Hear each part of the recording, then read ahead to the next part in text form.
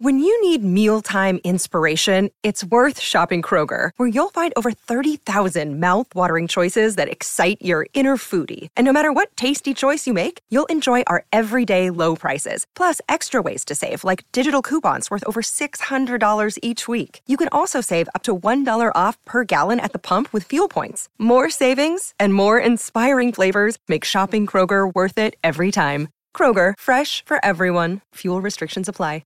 Another day is here, and you're ready for it. What to wear? Check. Breakfast, lunch, and dinner? Check.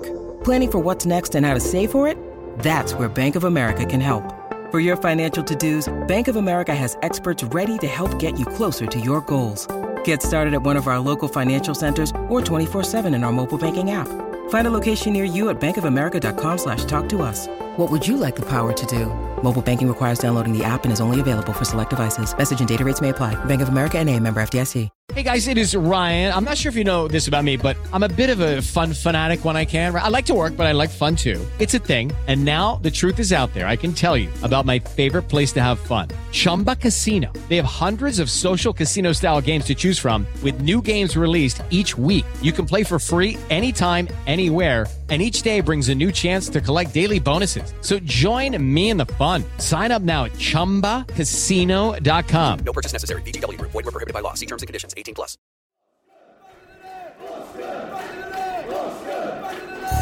Billy, left footed. It's a cheeky one. Square! And smashed in! Keeper more!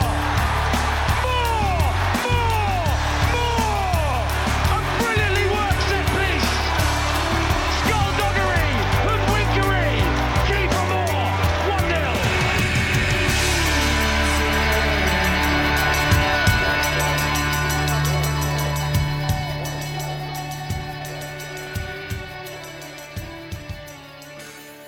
Welcome to episode 218 of Back of the Net, the AFC Bournemouth podcast. My name's Sam. And I'm Tiggs. Great to have you on today, Tiggs. It was an unfortunate loss at the weekend. We haven't won a league game in 2024. Worried yet? No, not worried yet. Not worried yet, because we have been picking up points, albeit not wins. Yeah. So I think, there's a lot of positivity from before. We just need to find our mojo again. We'll get there. We'll get there. We'll get there. Well, Tiggs was the man on the mic outside Craven Cottage. So these are some of the best of the fans' views at full time. Here we are in Putney outside Craven Cottage. Unfortunately, Bournemouth lost 3-1 today to Fulham, which is disappointing to say the least. A funny old game. Went down pretty early on in the first half, a 1 goal, and then just couldn't quite recover, Tom. Yeah, I thought that changed the game because, the first goal, you play against a team like this, I think if we saw at our place, if you keep it 0-0, probably got a little bit more about us, but we gave them a goal. It's an unfortunate one. Cookie slips and they score, and then after that I thought we weren't good enough. We weren't good enough to win the game. We weren't good enough today. A lot of individual errors. Cookie obviously slipped for the first one. I think Kelly's not winning enough headers. Zabadi was at fault a little bit for the second. Don't believe we got a good enough goalkeeper. Whether it's his fault, I think a good goalkeeper doesn't let him free today, in my opinion. And then you're looking at the bench, and we don't know enough about Unai and Favre. It's not fair on them to say they can come and impact the game yet. And then you've only got to look league below and the Championship, and Rothwell and Brooks are changing the game for Southampton. And I think we've done it because we're probably safe and fine. Yeah. So we've taken that gamble, but you can't tell me Brooks coming on the pitch is any worse than Dango, who didn't play well. He didn't play badly. He was fine. He was absolutely fine. I'm not criticising Dango, but Dango doesn't change the game for Southampton today like Brooks does. And Southampton fans are laughing at us for Rothwell and Brooks changing the game, and we ain't got the subs to do it. I don't know. It was a bad one today. I think if we lose to, like we have recently, to Liverpool and Tottenham, where they're a little bit too good for us, you kind of go, okay, we're trying bits, but they're got a little bit more quality. Yeah. They're not very good. Honestly, they're not very good at all. They didn't have to do much today. Rodrigo Muniz scored 2, and he's a very, very average striker. But we made him look good. We weren't any good today. The only thing they changed really from the home game where we beat him 3-0 was Willian. who play well. He's always been a thorn in our side. Yeah, no, he's a good player. And I said that in the preview that William might make the difference. But that home game, we beat him so easily. Yeah. But then Justin Cliver, who's on our bench today, couldn't get on the pitch, and he played really well against them. So I don't really get that. Yeah, it is what it is. But nothing against subs. Not too many individual problems. It's just not happening at the moment, mate. And we're calling upon subs that I don't think are quite to the level. Even though Ouattara and that are going to work hard, Ouattara's not going to do what Brooks can do, in my opinion. And that's what I said when he went. Just don't really get it. But maybe we think we're not good enough for Europe, and we're too good to go down. So we'll be fine, mid-table, see what happens. Hey Mike, tell me about your opinions of the game today. First half lethargic, lacked team cohesion, a bit meh. They just like going through the motions but without actually getting anywhere. Yeah. And the second half a little bit better. I think they kept going all the way, but it's just like no matter how long they went on, we weren't going to get any further. No. So it was a bit of those days. I don't think we're performing anywhere near our normal standards, and it was so a little bit disappointed on that. They kept working, but there was never going to be an end result, not a positive one anyway. So a bit disappointing, but that's another week. Just have to get on with it and move on. It feels like we have. We hit like a high. Maybe that Man United game was the high, and then slowly our performances have kind of drifted and got a bit. How do we get back up there, Mike? What do we do next, do you think? I think it's just positive thought, keep training. Maybe they're a little bit tired. I don't know, maybe it got to them a bit, the pressure of always winning. So I'm sure they'll get back to the ways. Who have we got next? Is it? It's Newcastle away next. Newcastle, yeah.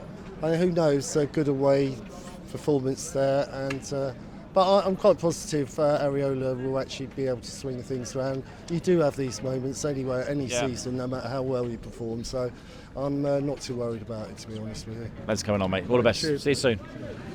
Hey, Jamie, how you doing, buddy? You okay? Yeah, I'm deflated, to be honest, because it was such a game that I went in, and even at half time I thought 3 points to these lot, they're bang average, and it just was never really there. I don't think Areola got it right today, if I'm being honest. Okay, I'd have started Kirkes and brought Kelly on instead of how he did it, and I'd have started Justin Kluivert. Right. And I don't get how Kluivert hasn't got any minutes today. I think he's better than most of the subs that we brought on. Yeah. I'm not impressed with Roman Favre right now. I don't see how he's better than Brooks. Yeah. He's not getting a lot of minutes, is he? He's getting like a little bit at the end, which is really difficult to get an idea of. It's almost like he's getting less than Brooks did. So why are we letting Brooks go? And there's a tiny bit of doubt coming in with our recent performances. No wins since Boxing Day, 2 points off West Ham, Forest and Fulham. Has Areola been found out? I'm hoping not, and I don't think he has been. But it is worrying with no win in 6 now. Yeah. But I'm still confident. Difficult next 2 games. There are more games where you're just like, if we get a point, it's a bonus. But yeah, still at the chairs. Hope we still survive. Yeah. Thank you, Jamie. All the best. Safe journey home.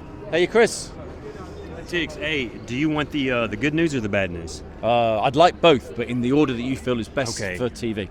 The bad news is awful match. Yeah. The good news is I've had 3 people volunteer to drive me to the airport to get me out of the country. It was that bad. It is that bad. He wasn't due to leave for another month, but he wants to go now. Kicking me out. Hey, Fulham weren't half bad though, were they? Yeah, they took advantage of their chances, and so that's all you can, the first goal, even though it was a slip by Cook, it was still a good shot, and they just did what they needed to do to win. They were more clinical than we were. We had a million corners in the end. Tim Ream, magnet head, because he got every one of them, came right to him. It was impressive. Not for us, but it was impressive to see. But first half, I'm sure everyone said, first half, man, it looked like the first few games of the year where we just didn't know what we were doing. We didn't know if, act like we hadn't played together, in months. Yeah. Second half, we put a little bit more pressure on, but it was because out of necessity. I wish we would have came out with that intensity at the very beginning. It might have been a different match. Yeah. So, but overall, fun trip. Fun time to Craven College just to see it and be around the back of the net community. It's always good to hang out with friends that you see online and see in the videos. Yeah, so good time overall. It's been lovely for us too. Appreciate that. Hey, before you go, look, you've seen a few games. You see the players up close again, like you did last time. Who do you think has stood out for you as he's our main guy at the moment, or maybe somebody who other people aren't looking at that you might be spotted and you thought, look at this guy, he's working hard. Let me think on that one, because coming from the matches that I've just seen, there hasn't been anybody the last three that separated themselves. It was pretty cool though to Ennis today really put his nose in there. He really wanted, he really wanted to. Yeah. And Semenyo, even though he came on, he was really active and did a lot positive with it. So, but we just got to try to get some points here pretty soon. So I know the schedule is not the greatest coming up, but we got to get something going on here pretty soon. So, tough game today. I think Fulham worked really, really hard. We tried our best, but we just couldn't pick ourselves back up. So, up with Ches. Bye. So, Fulham 3, Bournemouth 1 was the result at Craven Cottage. In this show, we're going to talk about the good and bad of AFC Bournemouth, but I think it's also probably right to praise Fulham as well, because they probably do come out with a lot of credit from that. They've had a bit of a topsy-turvy run of league form, but it's fair to say that they worked us out. And a lot of credit will be paid to them. But first, we're pleased to announce this episode of the Back of the Net podcast is sponsored by Green King Sport, where football is more than a game. Green King Sport venues are showing every single televised Bournemouth fixture over the 23-24 season. And with more than 900 sports pubs across the UK. 900, wow. That's a lot. That is an awful lot. It's almost 1,000. It doesn't matter where you're based. You can catch every single minute of the action. And if you download the Green King Sport app, you won't just get 10% off all drinks at any time there's a match on the TV. But this month, and I've been on it, there is also free Guinness to be won with this game that is, I think is impossible, but you've got to outrun the rugby player and you've got to press it. It's so interesting. You just have to get a high score and then you might get a free pint of Guinness. Also, when you do Score King as well, chance to get a free beer on there. So download the Green King Sport app. There's also a chance to win one of 6 holidays. Can I do that now? Go on, do it. Okay.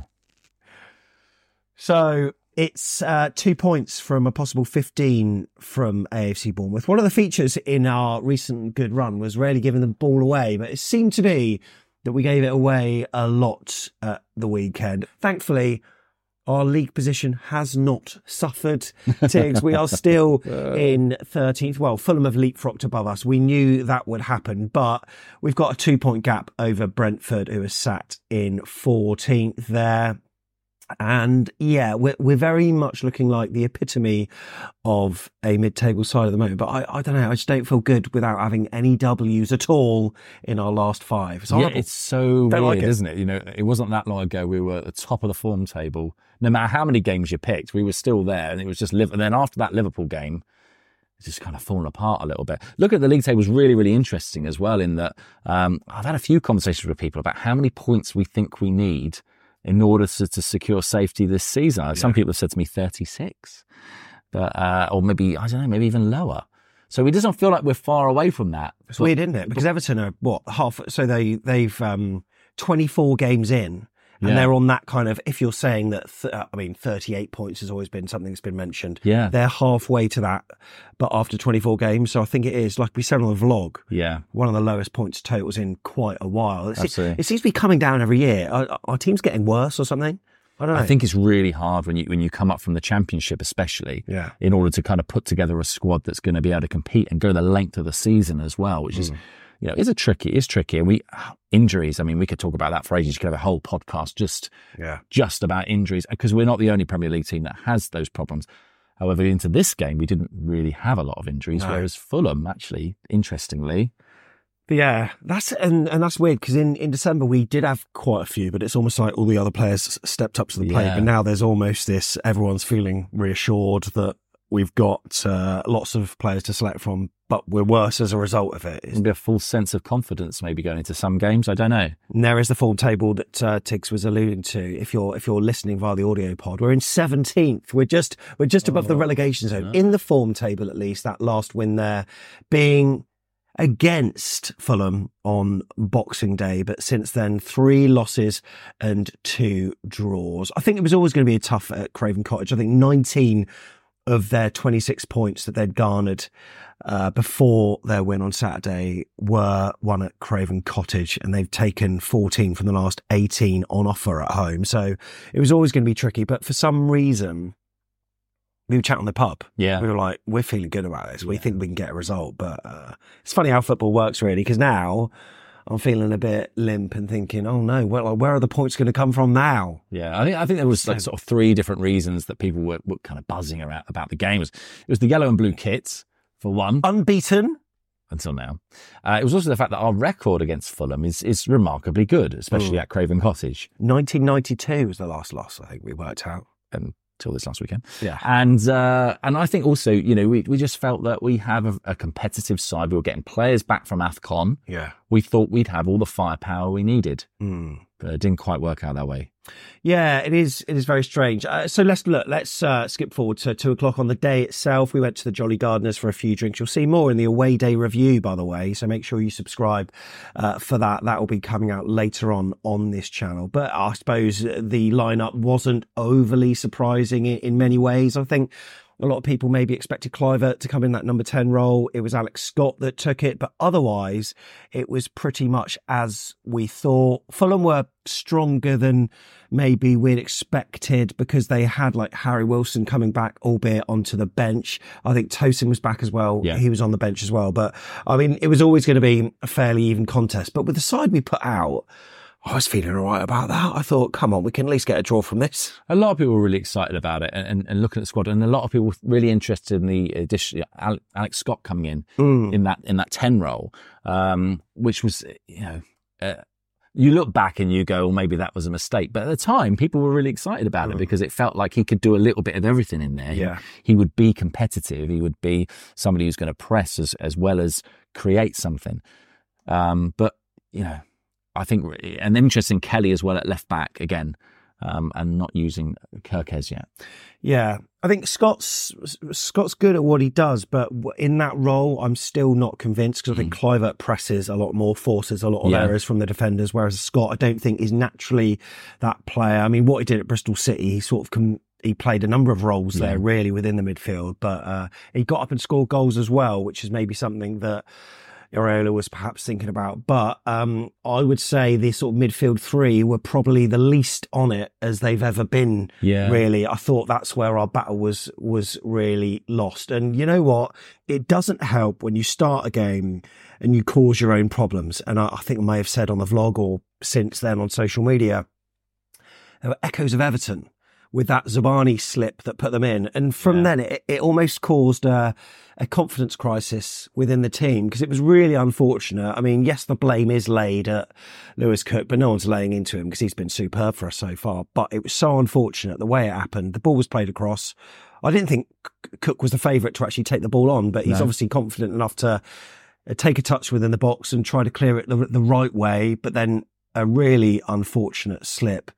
And in comes DeCold over Reed with a relatively easy finish. But you don't want to be starting 1-0 down after 3 minutes. I mean, Fulham know what that's like because we score a lot of early goals against them. But she was on the other foot this time. Absolutely. I think it was when Lewis Cook got the ball and you thought, okay, he's got it. And you saw all the other players turn to start making a run up the pitch, essentially. Because they could trust him. Because they could trust him. Yeah. And then he's just got his arse. He's flat out. And then, you could sense the frustration straight away. But credit to the boys, they rallied around and it looked like, oh no, we're all right, we're okay. We'll get going again. But I mean, that feeling that Lewis Cook must have had about being on his arse on a professional football pitch, I mean, can you relate to this? I can very much relate, yeah. Have we got the clip? I don't know if we have. It's on social media somewhere. It's on somewhere, yeah. We posted it so many times. I'm not going to ridicule you again. But that's fine. You can find it if you want to. But they are, you know what? But I noticed a lot of players were slipping around early doors. There were a lot of, they watered that pitch heavily. Yeah, I remember you saying that during the game. You were sort of, somebody else slipped a minute later and then a Fulham player slipped, didn't they? As we were kind of watching the game and, but then we like to do that. We like to make it slick. And a lot, some really intricate kind of passing with Fulham.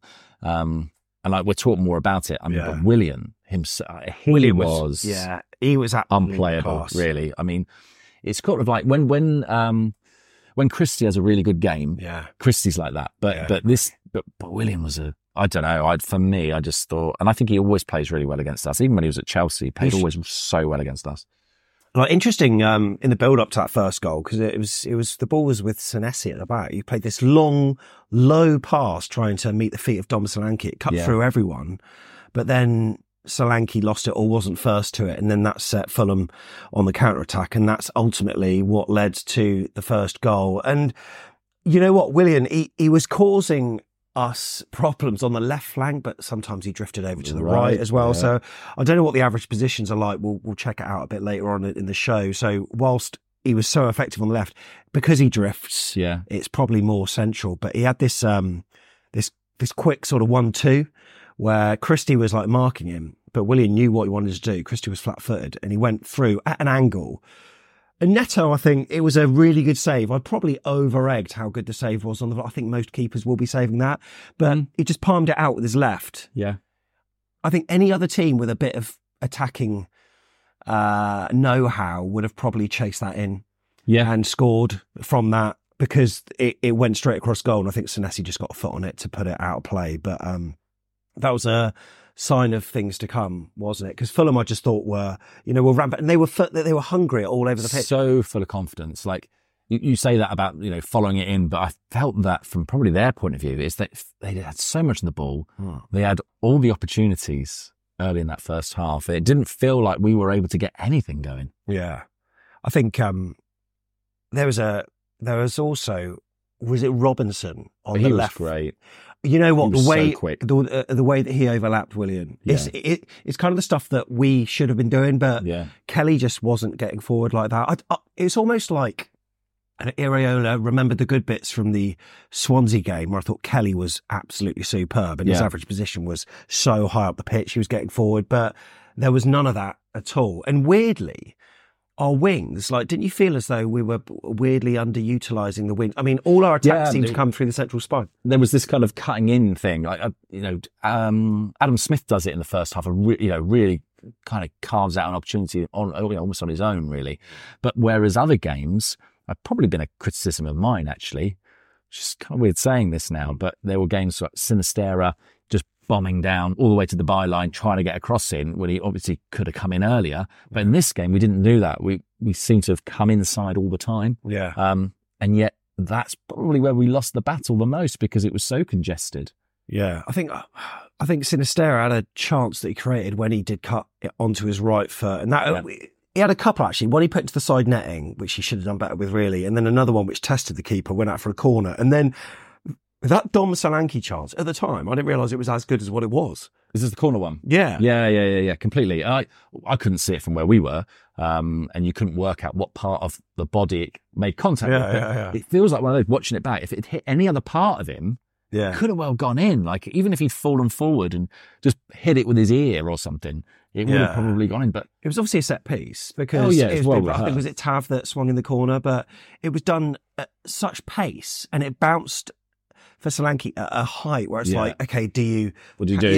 Exactly, what do you do? Yeah. And he had to kind of angle his body and he got a side foot on it, but it just went high. I mean, the goalkeeper's face in that picture is great because he's like, oh, where did you come from? The ball's as he pulls in front of him. Really, if I'm thinking about it, it would have been better for him to just nip forward and try to just get a little bit of a nod on it or something, but it wasn't long before Fulham went 2-0 up. And there are so many different things you can unpick about this. I mean, okay, there was a spell, and I'm going to show a little video of this, where at this stage, right, the ball, this is about a minute before the Fulham goal. Okay. The ball is played back from Kelly to Neto. And you, at this point, you think, well, he's got time. He's got loads of opportunities there. He didn't have that much time because he was being closed down. But even still, he could have used his left foot just to get it up the pitch. And he does, like, inexplicably, he wants to play it with his right foot, and the ball was out of play, so Fulham regain it.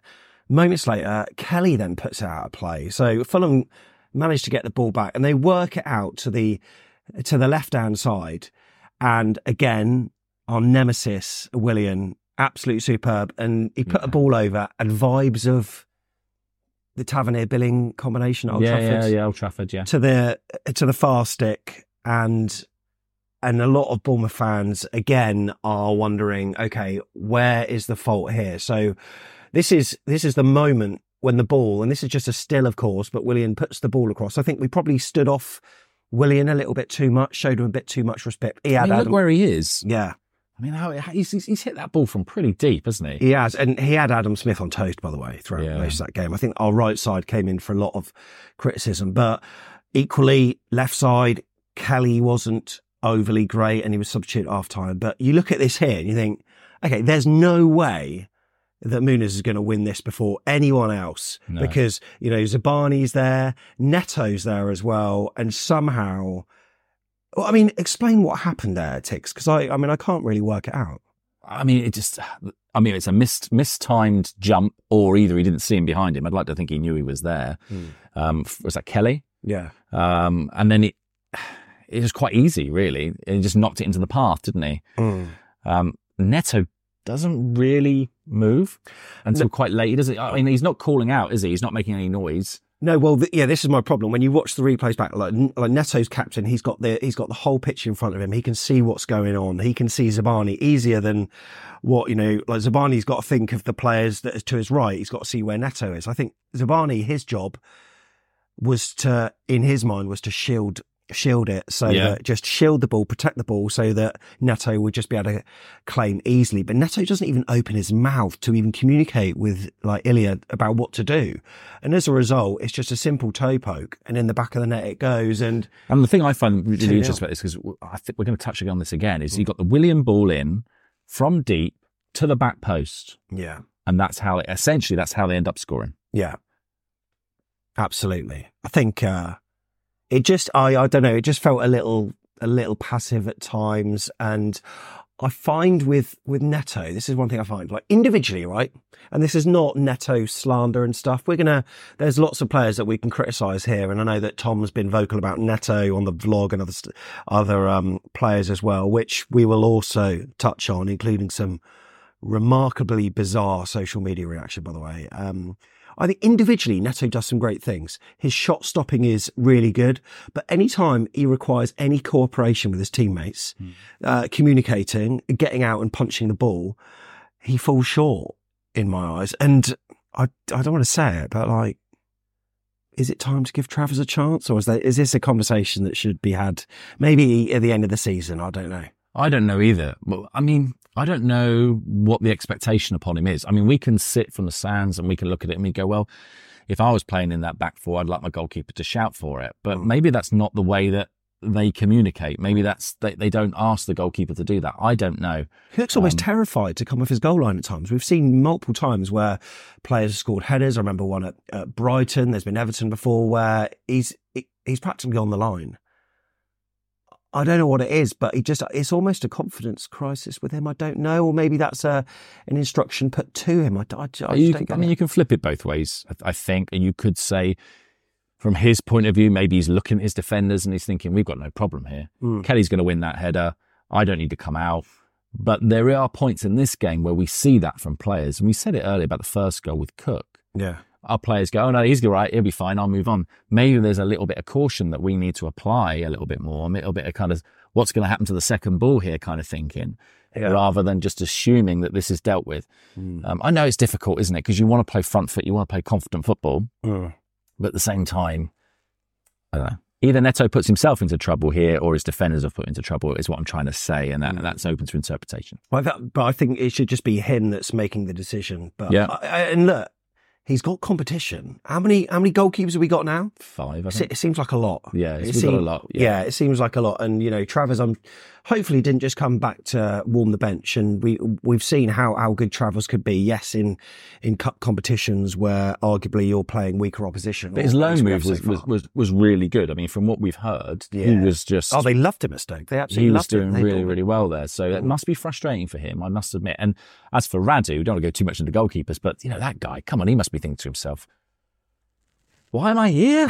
Yeah, exactly. What's going on with that? I think we had one more chance in that half that was of note. Tavernier probably should have done better. Sinistera pulled it back. Didn't even make the highlights, that Tavernier one. Yeah, that's weird, isn't it? Yeah. Like Fulham had like 11 minutes of highlights on their website. It wasn't on there. And I thought that was one of the more clearer chances that we had. By the way, skipping forward, the Fulham commentators later on in the game, they are not neutral. Not that they have to be. No, they have to be. We're not neutral either, are we?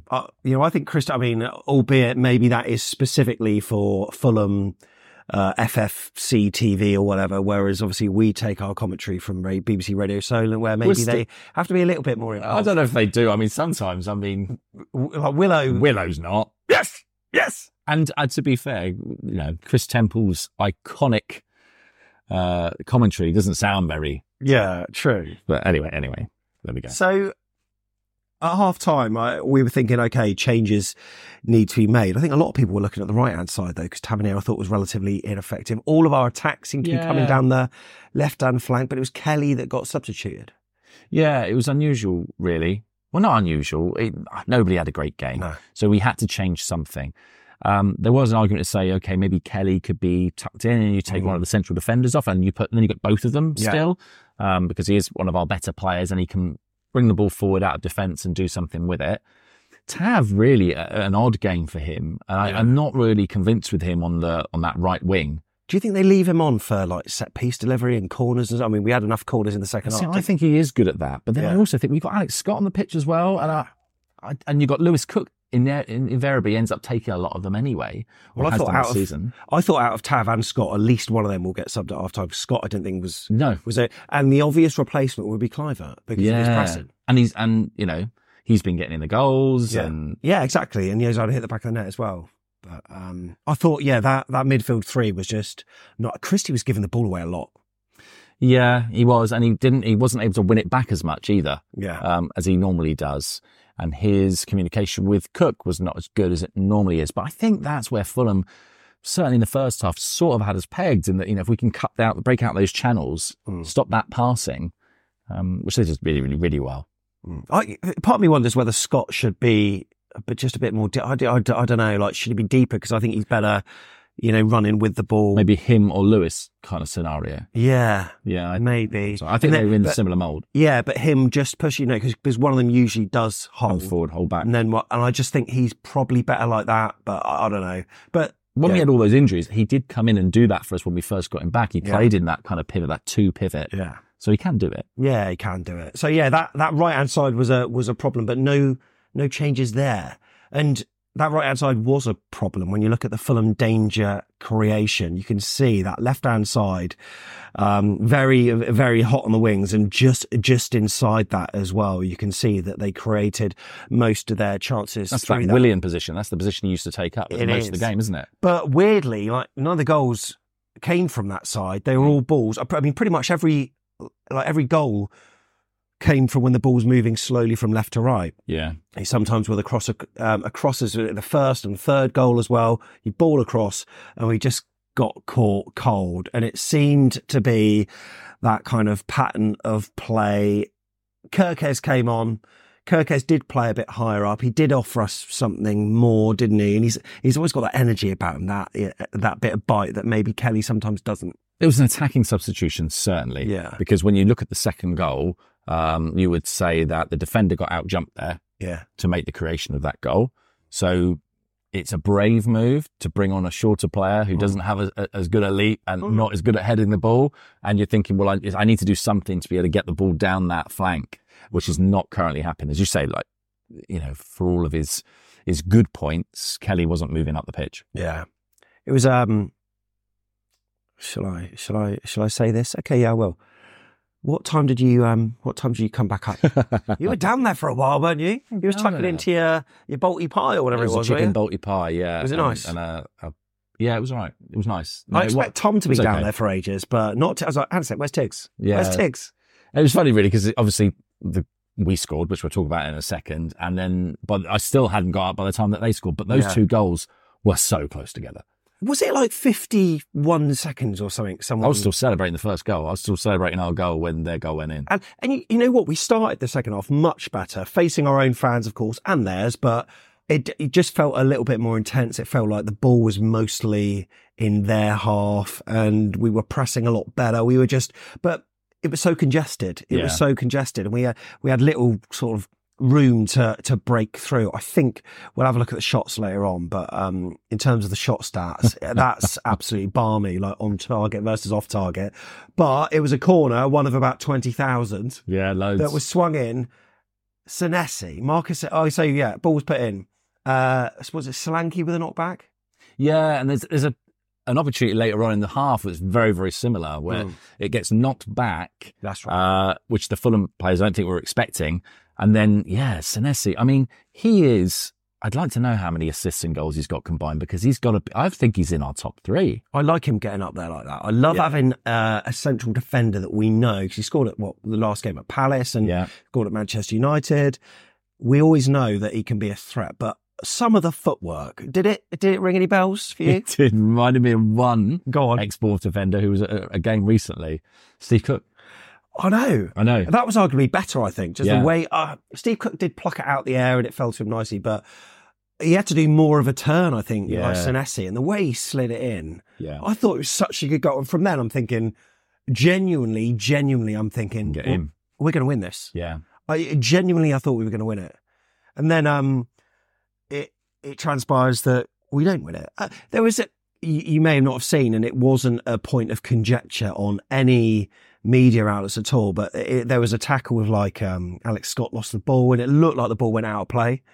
Yeah, everyone said that to me when I came back after the goal went in. I came back to the stand and everyone was like, was it out? I was convinced. But I was watching it on the monitors downstairs and there was no even sign of it, to be honest. It just shows you the angles. I was absolutely convinced. I think I've got a relatively good angle on the vlog, but obviously the camera's not great and I'm zooming in, it's turning into pixels, but I think there's like a shade of white ball hanging over the line there. So, and it transpired that the ball was then played over to the left-hand side where they manufactured a chance for the ball to be crossed on to Muniz to put it in. And Senesi, for the good he did about 2 minutes previous, it's a combination of mistakes. It's not just him, but he was pointing. He was going, this guy. He was pointing at the goal scorer like, I've got this man. And then he just drifts. And then I think Kirkes maybe came forward. Yeah.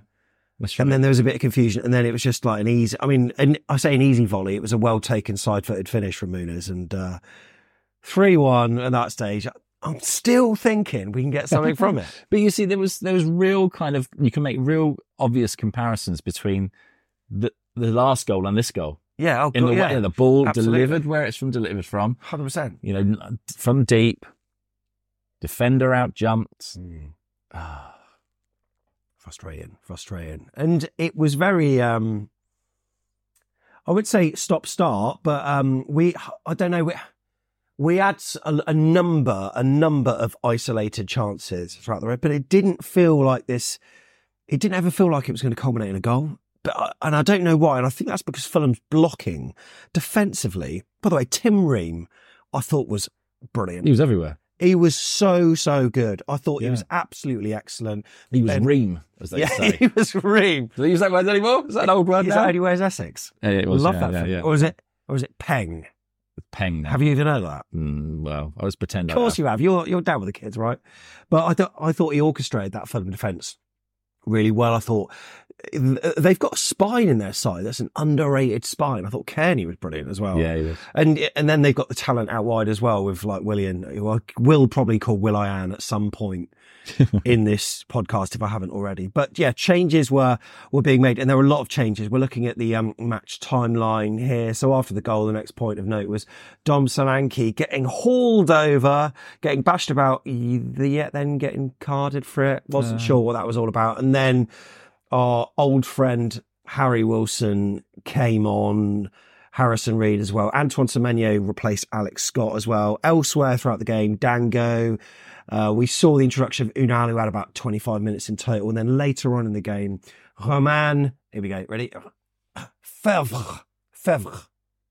How the hell are we going to do a chant with that surname? I don't know. We have to call it something else, I think. Give him a nickname. Because you know when they have an R and an E at the end of the word, it's always like...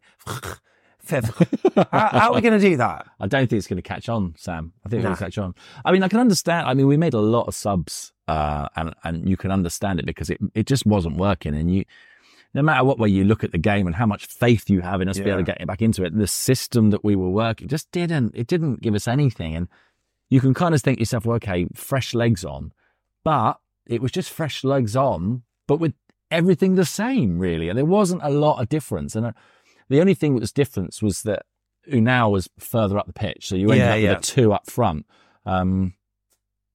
and you can say, oh, it was almost like a 4-4-2, wasn't it, by the end of the game? But still, it didn't really change much, and he was working hard. We had 57 touches in the opposition's penalty area during the game. That surpassed the 41 that we had at Spurs, where we dominated with shots. So Solanke had 9, Sinistera had 7, Christie and Semenyo 6 each. But for all the touches we had in the box, there was not that clinical one, and we had shots. This is the shots chalkboard if you're watching on YouTube. I think it was... There are various sites that say different things, but 25, I thought it was, 5 of which were on target. Fulham had 7 shots, 6 of which were on target. What a conversion rate that is. Yeah, it was. And, you look at where their goals came from.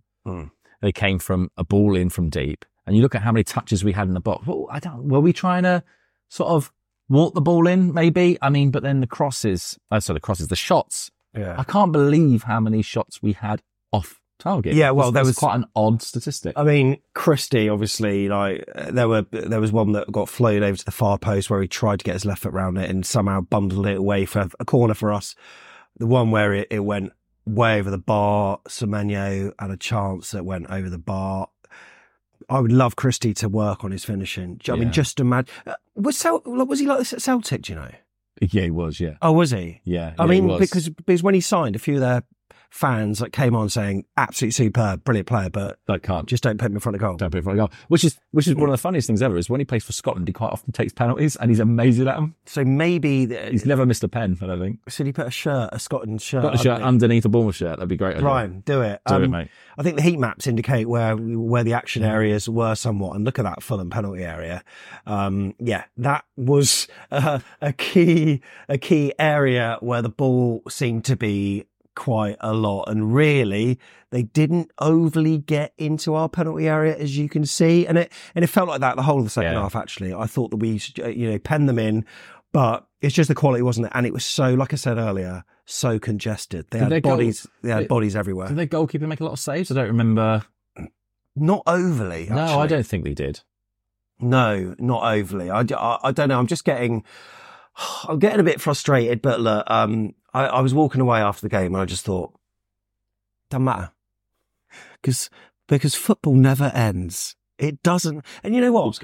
Even if we won, it doesn't really matter, because we'll lose games, we'll win games, but all I just want is some kind of consistency, which supporting Bournemouth, let's face it, we will never have.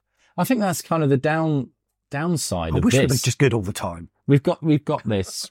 What did we call it? What was it called before he arrived? What? Iriola. Organised chaos? Yeah. Right. So, yeah. If you take that as a kind of a marker of what you were expecting to see, that's about right. I would expect inconsistency with organised chaos. Weren't they a band? Oh, no, that's Ultimate Chaos, wasn't it? I don't know. Do you remember that? No, I don't remember them. Put it in the comments if you remember that. But I don't know. The weird thing is now that we haven't really got injuries to hide behind now. No. One thing I do really want to see is Tyler Adams back, because I think that will give. I think I don't want to say complacent, but Christie's just not been quite on it. And look, do not get me wrong, and we did say this a number of shows ago, that Christie's weirdly earned the right to have a bad game or two. Absolutely. His retention of the ball in this game, I don't think, was particularly great. Lewis Cook as well.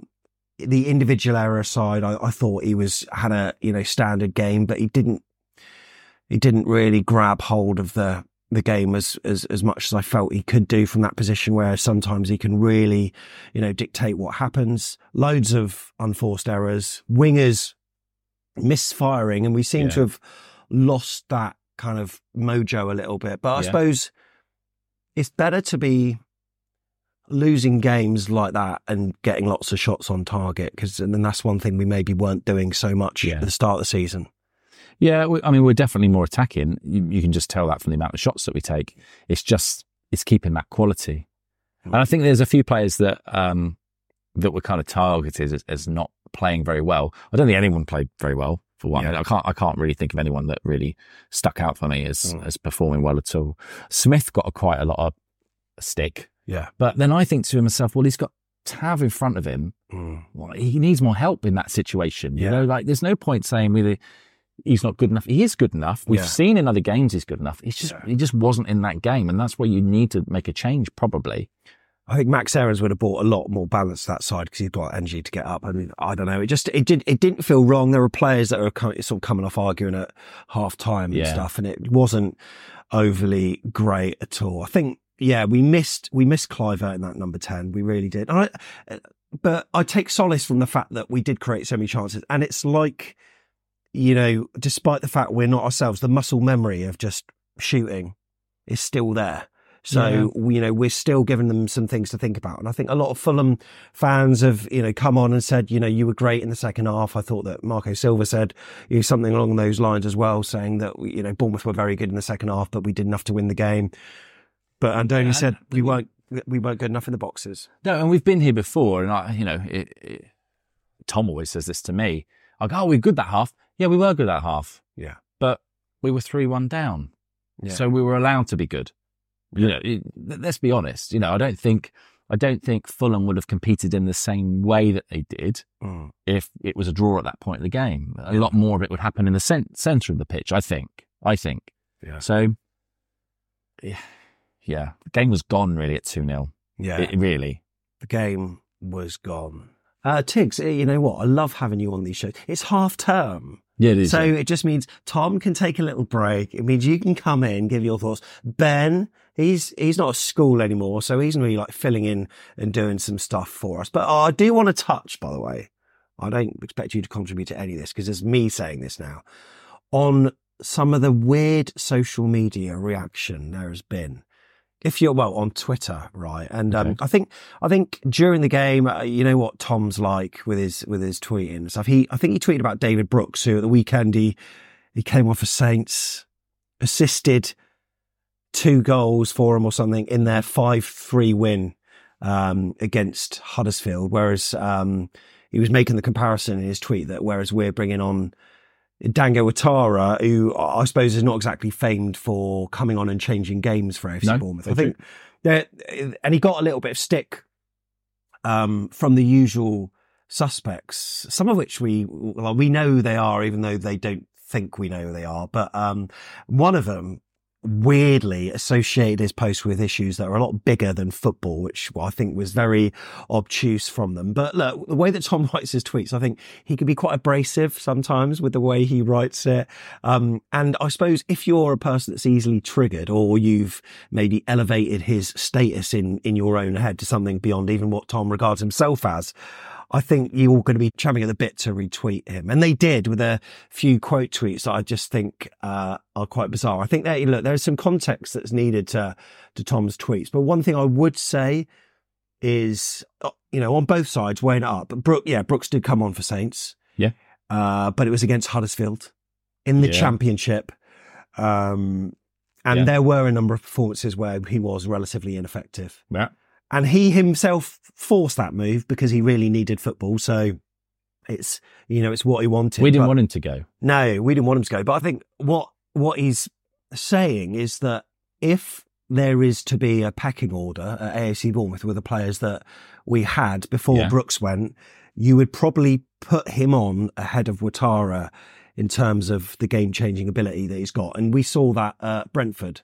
He came on 60 minutes, scored a goal. Yeah. Ouattara, I think Tom and many other Bournemouth fans are still trying to work out what he's good at. I mean, he did brilliantly for us, by the way, at left back when he came on and filled in for a couple of games.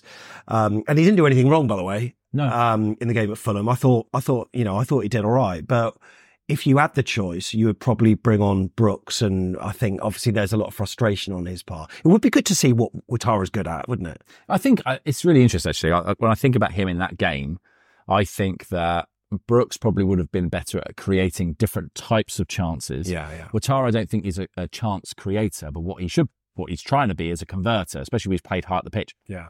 Oddly, I would actually say that perhaps he's the type of player that would have been beneficial to have on the pitch earlier in the game, so that we didn't go to a 2-0 deficit, because we know how hard he works down the wings. Yes, agreed. If you had him up against Willian, running up and down, I'm not saying that he should play right back instead of Adam Smith, but what I'm saying is, he's a physical kind of player. Yes, agreed.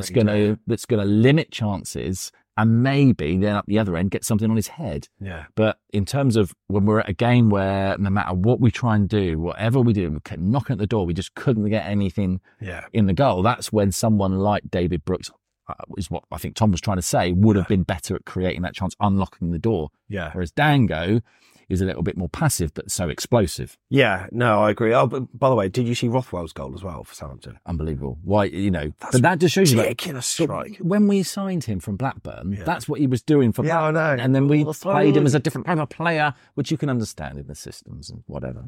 But I think that there were some very weird observations from some people about Tom, I thought.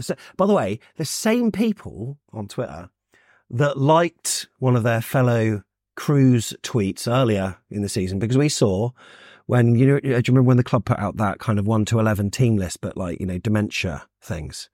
Yeah, I remember. Someone tweeted something along the lines of, oh, Dango's playing at number 10 then, like confused or whatever. And there were a few likes of people on that tweet that were laying into Tom. I don't know. It's a bit of a, I suppose it's easier to knock someone off a pedestal that they themselves have put Tom on, I suppose, rather than knock someone down that's not even climbed up to the pedestal yet in their size 3 feet. But yeah, that's Twitter. That's Twitter.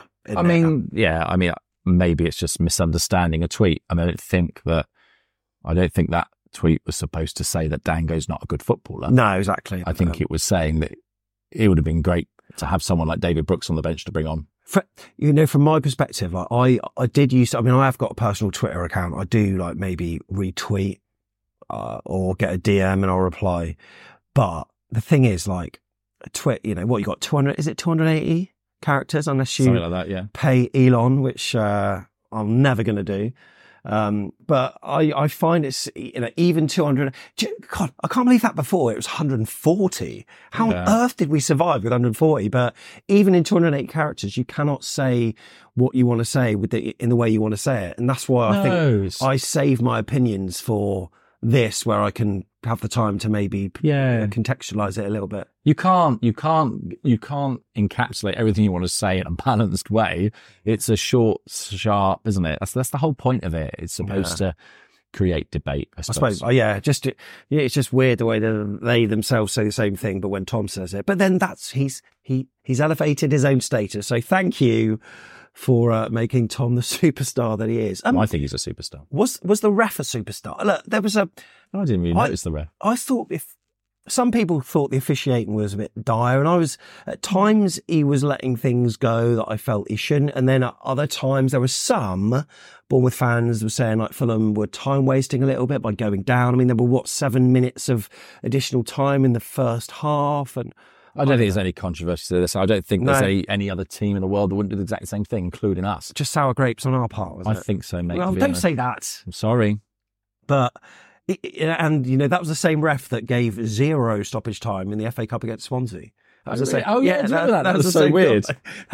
Like it was on 89-59, full-time whistle goes. So what? What's going on there? But anyway, not a good day at the office for AFC Bournemouth whatsoever. I think there is a reality check that some people are mentioning on the Vitals forums, and I sort of read it and I was like, oh yeah, maybe you're right, but we'll just check the average. Well, I'll explain shortly. We'll have a look at the average positions just to show you how the game sort of developed. So this is Fulham's average position, very much penned in their own half, and Bournemouth trying to play very much the Bournemouth way. But as you can see, let's flip back to Fulham's and we'll show you their sort of substitutions. They did retreat, whereas when we made the substitutions, you can really see that we were pushing further on up the park, so that made that whole half so congested, and it wasn't a game where we could counter-attack. It wasn't anything. It's so crucial, it seems these days, that Bournemouth take the lead. Yeah, absolutely. Don't you think? Yeah, no, absolutely. You are spot on. And when we don't, and I think I said that before the game in the car with you, actually, and when we don't, that's when we're really in trouble. Yeah. And I think as well, that the lack of width in that game is really interesting to look at. Yeah, oh my goodness. When you've got such good wingers, that you're not getting the ball out really wide and stretching the pitch, everything came. I don't know. It just shows you that from the average positions. That's all observation. Yeah, absolutely. So we've also got some stats as well from 12, which show you the XG by minute. By the way, I didn't realise that there's two different XG providers. There's Opta and there's also Understat as well. And they all serve different like media companies or whatever. Can we start one of those? Sounds like there's money in it. It's funny because like Senesi's, according to Opta, or was it the other way around? Senesi's had his goal had a lot lower XG with Opta than it did with Understat because they do it using a slightly different metric because there were like loads of bodies in the way and stuff. I don't know how it's worked out, but we're flicking through the stats here and we can see the left-hand side is where the danger creation was for AFC Bournemouth. Senesi got a cross in from the left, didn't he? Yeah, he did. Yeah, he absolutely did. Yeah, we went. Yeah, good cross as well. And I think the passing network as well can show you here that that link-up play, especially on the left-hand side, certainly was better than it was on the right-hand side. Tavernier not really in the game. I'm sort of wondering with Tav sort of what's happening at the moment because he's just not on it at the moment. But it's just that spark he can provide every so often, can't he? Would he be better on the left? Maybe, I don't know. Yeah, well, maybe.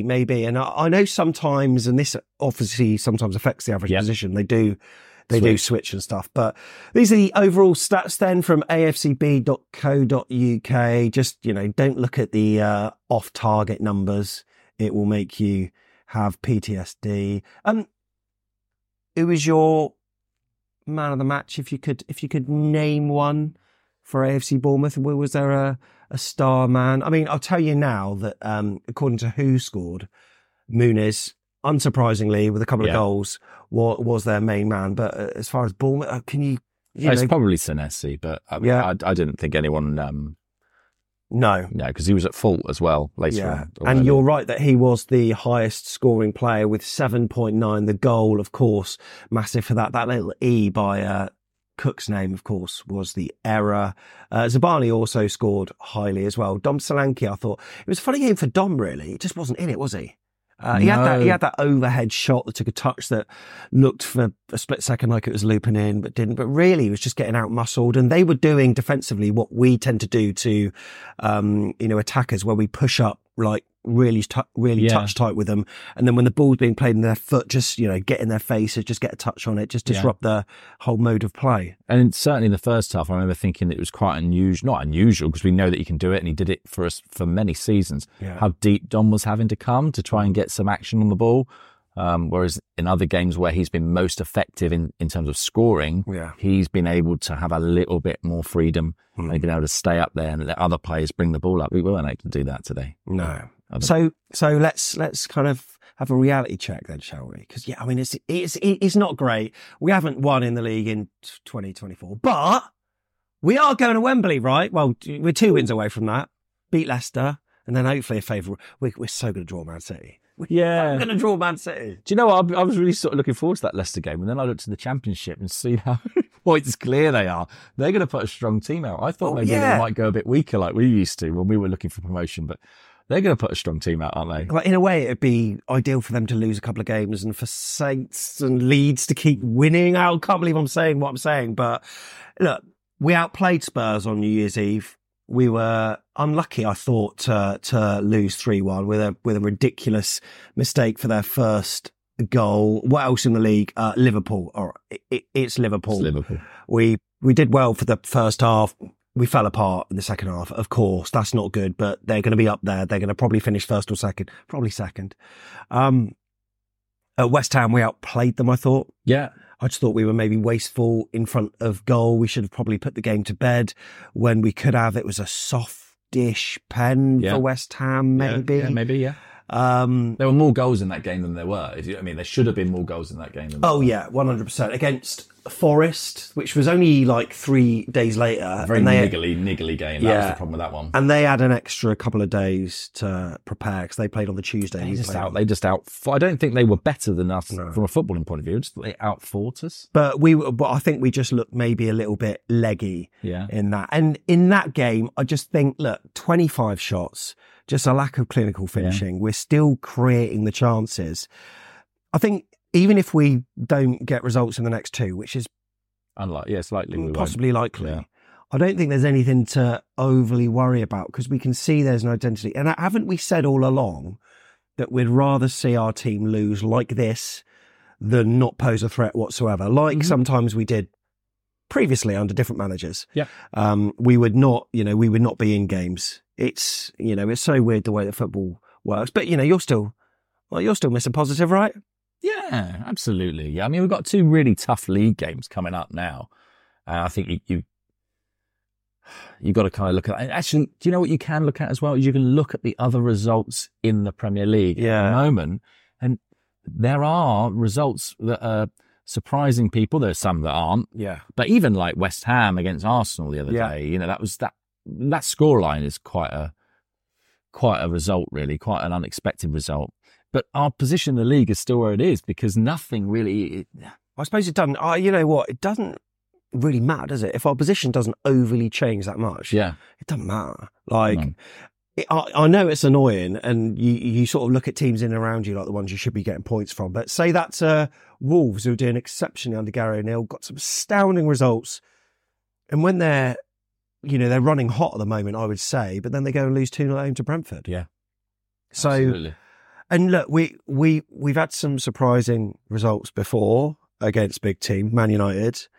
We're going up to Newcastle on Saturday. Eddie Howe has never beaten us yet. I've got a feeling that might come to an end on Saturday. I don't know, but we could go out and surprise. They got 2 wins on the bounce. Yeah, 2 wins on the bounce. Yeah. So they're looking better, aren't they?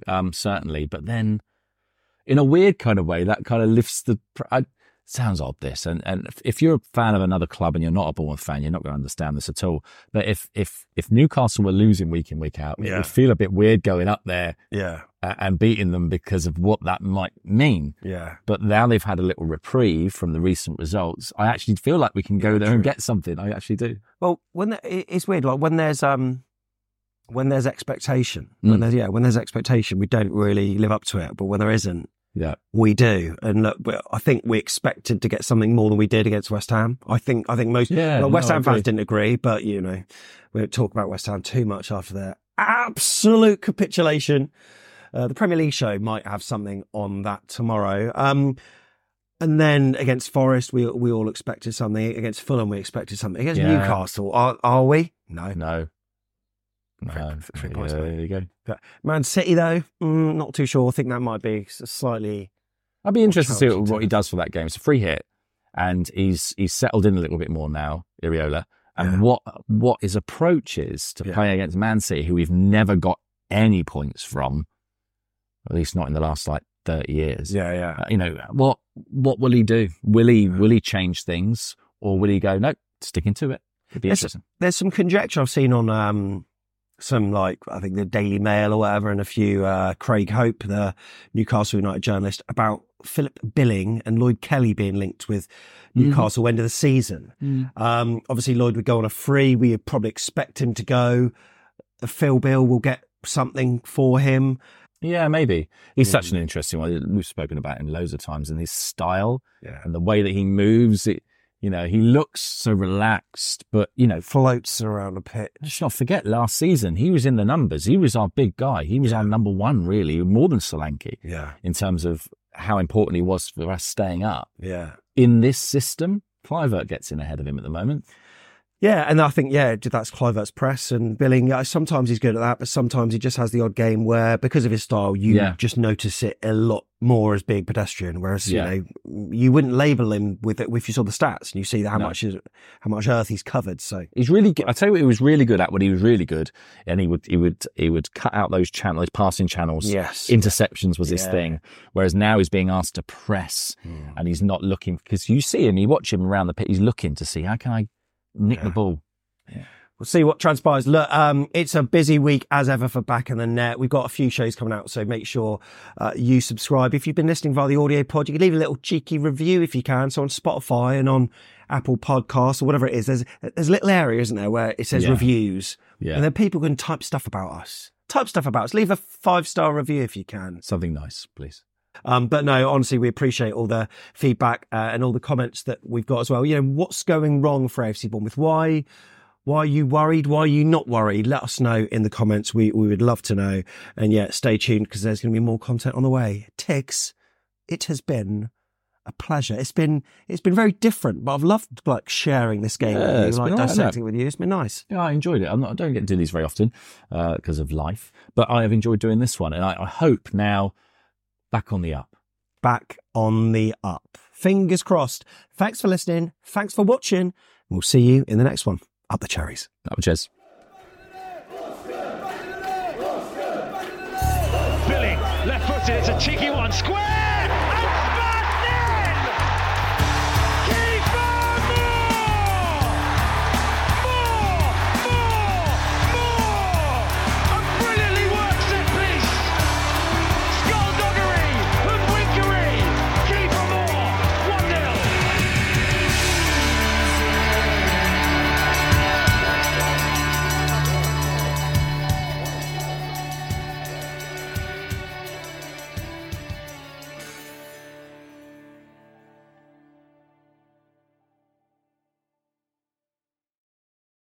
Sports Social Podcast Network.